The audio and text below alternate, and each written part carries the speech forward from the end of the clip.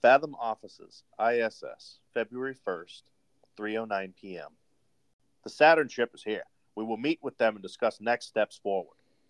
Admiral, as part of our agreement, you are well within your rights to seize the ship and arrest them all. I will consider that option B.